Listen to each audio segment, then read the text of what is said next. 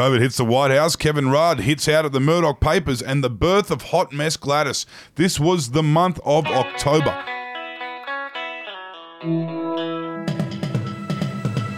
Hello and welcome to the Batuta Advocates Daily News Bulletin. My name's Wendell Hussey, and joining me in the Budgy Smuggler Booth today is Clancey Overell. Hello, thank you for joining us here on the Daily Bulletin as we rattle off the best of 2020 on the Batuta Advocate.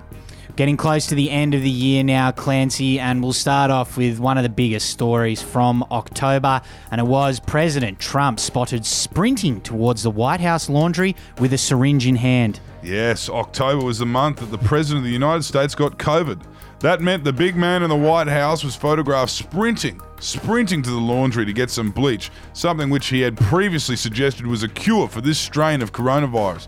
And look, you don't wish anyone ill, and you hate to see anyone get this virus, but as the leader of one of the countries worst hit by the virus, who refused to take it seriously and wanted to play it down for political gain, it was hard for the world to not see the humour and irony in all of this, I think. And I think the fact that he made it out the other side because he was able to get world-class healthcare, unlike a lot of his constituents, kind of made the world see that humour even more. Made people feel comfortable about laughing at it and seeing the funny side of it. Now, back home in Australia, Kevin Rudd caused a big stir.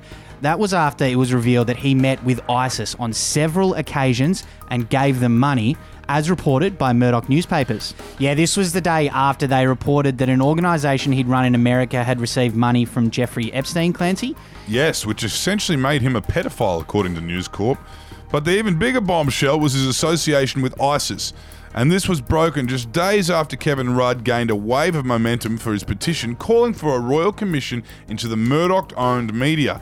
But that definitely wasn't the cause of News Corp exclusively revealing that the former PM had been involved with and funding the notorious terrorist organisation known as ISIS. No, had absolutely nothing to do with it at all. And there was some more big political news that we broke. It was about the New South Wales Premier standing down immediately from dating any more fuckboys. Yes, Premier Berejiklian. She got caught out there with a corrupt bad boy ex-boyfriend, Darryl Maguire, I think his name was. We haven't heard much of him since all this went down. But of course, this revelations and the excuse that was given by Gladys, which was that, you know, she was let down by some sort of a fuckboy, I guess the girls are calling them, the young girls are calling them, really changed the narrative around the New South Wales Premier. It gave birth to the character we now know as Hot Mess Gladys. Yeah, it did. A lot of people wanted to look past, would you say, the corruption, the misuse of power, the improper use of her position. And that was summed up in the comment by Heather White, who said, "Who cares, Gladys? Just keep doing the good work you are doing. We have all made the mistakes in our lives."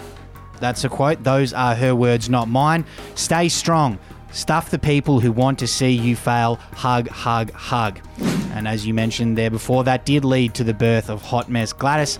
And one of the bigger stories that we broke about her everyday life was Hot Mess Gladys impulsively joins F45 after destroying her credit card at PE Nation. She's got her groove back. She's got her revenge body back. And she's going to show Darryl that she don't need no man. Yeah, she went on quite a spree, did Gladys. She spilled her smoothie in her Suzuki Swift, didn't she, Clancey? Yep, smoothie in the Suzuki Swift. Oh, had a huge day at the Randwick races and ended up walking back into town after her phone died and she couldn't get an Uber. No heels, had to take her heels off too. So that was real Hot Mess Gladys behaviour. And of course, she was spotted going out with a bra boy. I think it was Rennie Matua. She went on a few dates with down there at Bondi Icebergs, which is very recently single girl behaviour. And I guess the electorate made it clear down there in New South Wales that they are forgiving. But she said to us she definitely has forgotten about Darryl Maguire and she is done with all of his shit for good this time. Absolutely. It won't pop up ever again. So it was quite a month for Gladys. And that is the end of our Daily News Bulletin for today. We'll be back with a couple more in the coming days and we will talk to you then. Goodbye. Hooroo.